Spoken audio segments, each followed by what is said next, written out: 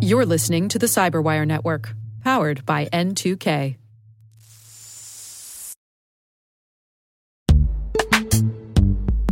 And now a word from our sponsor, Netskope. Netskope is a worldwide leader in SASE and Zero Trust. Its unified platform, Netskope One, provides optimized access and Zero Trust security for people, devices, and data anywhere they go, helping customers reduce risk, accelerate performance, and get unrivaled visibility into any cloud, web, and private application activity. To learn more about how Netskope helps customers be ready for anything on their SASE journey, visit netskope.com.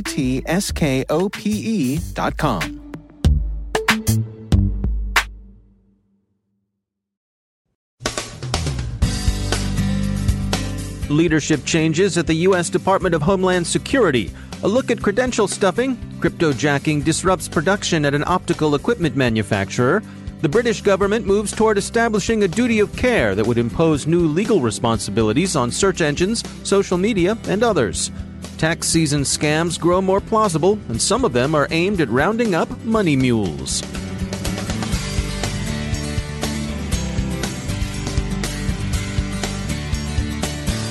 From the Cyberwire studios at Data Tribe, I'm Dave Bittner with your Cyberwire summary for Monday, April 8th, 2019.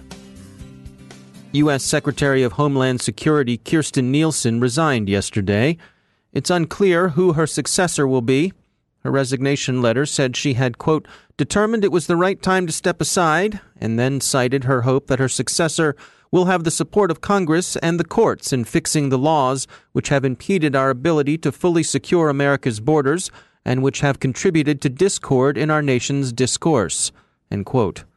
The former secretary had been regarded as one of the administration's most senior officials with significant cybersecurity experience, and the Department of Homeland Security has, of course, become the government's lead civilian agency involved in the protection of cyberspace.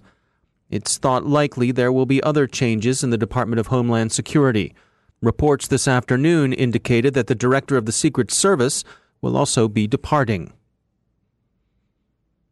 Security firm Akamai has released a study of credential stuffing attacks. This easily scaled commodity form of attack especially affects media outlets, gaming companies, and the entertainment sector. Looking back at 2018, Akamai says it observed hundreds of millions of credential stuffing attacks every day. The barriers to entry are low, and there are even YouTube videos, Akamai notes, that offer how-to instructions for criminals wishing to enter the field. As an attack on optical equipment manufacturer Hoya shows, cryptojacking can disrupt production. The incident began at the beginning of March when employee network credentials were compromised. The goal of the compromise was to enable the attackers to install coin mining software in Hoya systems. They did so, noticeably slowing performance of some of the company's servers. The slowdown is said to have affected the ability to take orders and manage production at Hoya plants in Thailand. British ministers are introducing strict controls over online content. The Telegraph calls it a victory for the duty of care the paper has been calling for. The government says the proposed law's goal is the protection of children and other vulnerable people. The white paper the two responsible ministers issued explicitly cites the recent attack on a New Zealand mosque as an example of the kind of online virulence the regulations would help curb. The white paper would have Her Majesty's government establish a statutory duty of care that would require companies to take more responsibility for the safety of their users and tackle harm caused by content or activity on their services. A regulator would be empowered to develop codes of practice that would inform compliance with the duty of care. And who would be legally responsible for this? The proposed statute would apply to companies that allow users to share or discover user-generated content or interact with each other online. That covers, as the authors acknowledge, a lot of ground. File hosting sites, public discussion fora, messaging services, social media platforms, and, of course, search engines. The white paper announces the government's commitment to an internet that's free, open, and secure, and to freedom of expression online. It aspires to an internet where companies keep their users safe and uncontaminated by criminal, terrorist, and hostile foreign state activity, and it wants rules and norms for the internet that discourage harmful behavior. Achieving those together, as several commenters have observed, may be challenging. Consider the case of Facebook. It's been found that the social network not only hosted a thriving, active collection of criminal groups trading in a vigorous hood-to-hood market, but as Gizmodo points out, the social network's algorithms even made it easy for the crooks to find one another. Facebook notes correctly that the groups were, for years, in violation of its terms of service and has dismantled them. Now, it seems as much of a sure thing, and such things can be sure, that Facebook is not now and never has been interested in cultivating a criminal customer base. But a criminal customer base assembled itself on Facebook's platform. The moral seems to be that policing content to maintain an online environment that's both free and uncontaminated by various nastiness is by no means a trivial problem. It's tax season, have you noticed? We have. And we notice that, as usual, our finance desk has put off filing their 1040s until the weekend. And you and I, friends, aren't the only ones who've noticed that April 15th is approaching. The criminals have also taken cognizance of the deadline. Researchers at IBM's X-Force find that online criminals are redoubling their efforts as tax season enters its home stretch. The attackers are showing a propensity to impersonate major payroll and accounting firms, including Paychex and ADP. Emails that appear to be from those sources are, of course, likelier to be taken at face value than emails from, say, Leon's House of Tax Prep Bargains or Deductions Are Us. And the quality of prose is better, too, according to X-Force. A lot of mass market fraud is pretty implausible on the face of it, likely to fool the inexperienced and the unwary with come-ons like, Agency of U.S. Government is suspending your Social Security number, or maybe, is here your important tax form, open attachment now. That's not what X-Force is observing. Instead, they're seeing fairly well-crafted vectors for trickbot malware, well-designed to steal banking information. Where businesses are targeted, X-Force thinks the goal is likely to be direct theft. Where individuals are targeted, the researchers think, interestingly, that the crooks' goal is to use the victims as money mules through whose accounts they can move ill-gotten cash obtained in other theft. So use email skeptically. Don't let the crooks make a money mule out of you. And finally, we send our well wishes for a speedy recovery to Andrew Callett, co-host of the Defensive Security Podcast. Andrew has been facing some unexpected medical issues, and we hope he gets well soon, so he can get back behind that mic with co-host Jerry Bell.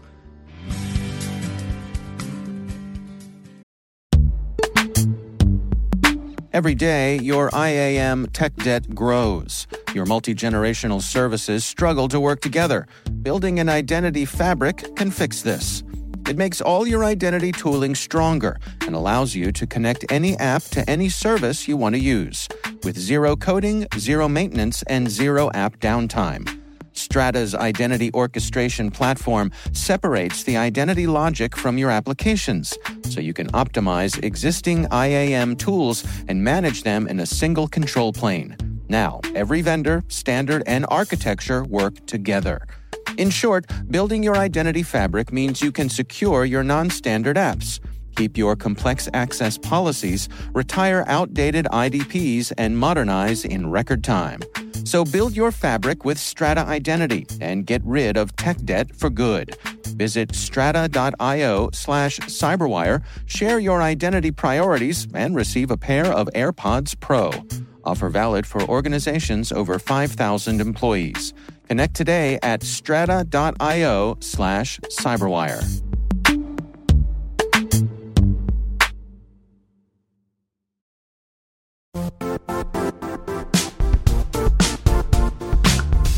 The IT world used to be simpler. You only had to secure and manage environments that you controlled. Then came new technologies and new ways to work. Now, employees, apps, and networks are everywhere. This means poor visibility, security gaps, and added risk. That's why Cloudflare created the first-ever connectivity cloud. Visit cloudflare.com to protect your business everywhere you do business.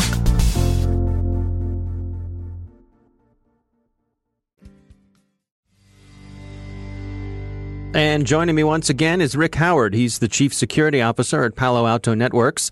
Rick, it's great to have you back. Something that you are quite passionate about is the work that you do with the Cyber Threat Alliance. And we wanted to take some time today to highlight some of the successes you've had there.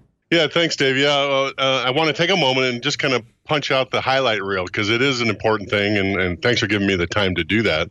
And for those that don't know what it is, the Cyber Threat Alliance is an information sharing organization for cybersecurity vendors.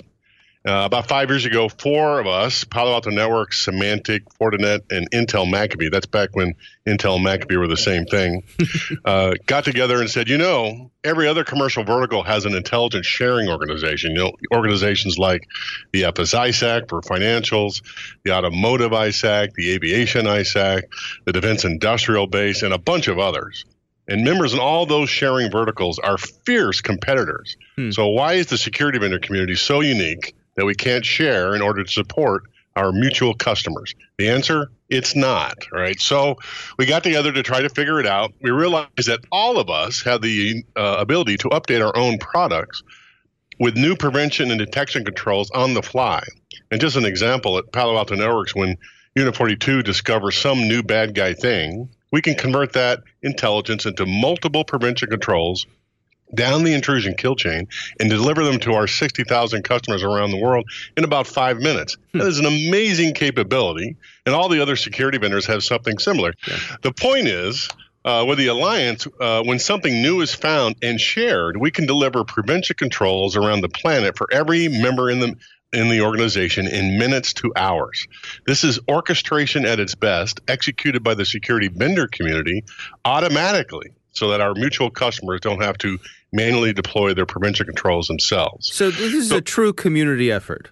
It really is, and it was a weird idea at the beginning, but more and more more security vendors are coming online and understanding what we're trying to do. Mm-hmm. So we've had new members added every year, and 2 years ago, the Cyber Threat Alliance became a nonprofit, and we got Michael Daniel, he was President Obama's former cyber czar, to be the president of the company.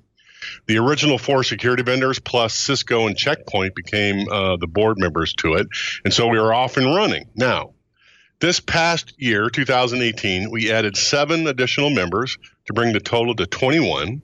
And the other thing is they're not all U.S.-based. We have Radware from Israel, NEC from Japan. We're sharing about 75,000 indicators of compromise a day between members, and we are moving closer to sharing complete adversary playbooks. This is the idea of a sticks package that contains MITRE's attack techniques and all the associated indicators of compromise for very specific adversaries. So that's fantastic. The other great success story in 2018, it just kind of happened organically, is that the members' willingness to share their independent research before going public. All of us write blogs and, announce really interesting things so that the community can talk about it. So this happened for the first time this year with Cisco when they were getting ready to release their research on the VPN filter problem. This is an attack against a bunch of home routers in the world. Right. So Cisco got us all in a room and gave us the update to their research a couple of days before they went public. We all went back and updated our products. And when Cisco finally published their research paper, all of us had protections in place before the world found out about it. Oh, interesting. Yeah, so fantastic, right? So, and since then, the Cyber Threat Alliance members have executed some 20 other early sharing efforts from all the members, whenever we come up with something interesting to talk about. So help me understand here. So it makes sure that everybody's ready with the defenses deployed when a public announcement is made. But I suppose there's also a certain element of peer review there as well? And then we can always add on to say, hey, did you think about this? Did you get that right? Right. So it's a kind of a check. And these are the smartest cybersecurity intelligence people on the planet, all sharing threat intelligence to the other to make sure that the story is correct. I mean, it's a fantastic mechanism, and that just kind of grew out organically. So we're pretty happy about that. Yeah, terrific. So that's the highlight reel. Okay, the bottom line to all your listeners is this. Please tell your vendors to join. Tell them to call me, and we'll get them hooked up. All right. Fair enough. Well, as always, Rick Howard, thanks for joining us. Thanks for the update. Thank you, sir.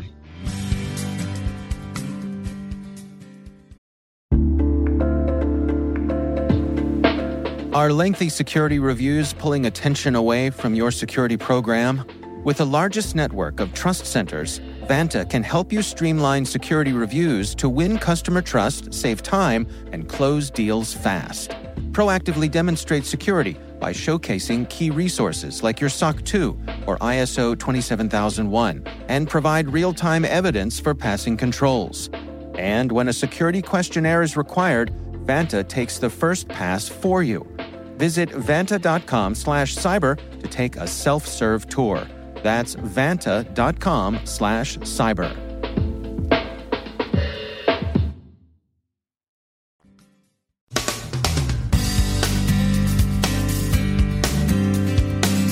And that's the Cyberwire. For links to all of today's stories, check out our daily briefing at thecyberwire.com. And for professionals and cybersecurity leaders who want to stay abreast of this rapidly evolving field, sign up for Cyberwire Pro. It'll save you time and keep you informed. Listen for us on your Alexa smart speaker, too. The Cyberwire podcast is proudly produced in Maryland out of the startup studios of Data Tribe, where they're co-building the next generation of cybersecurity teams and technologies.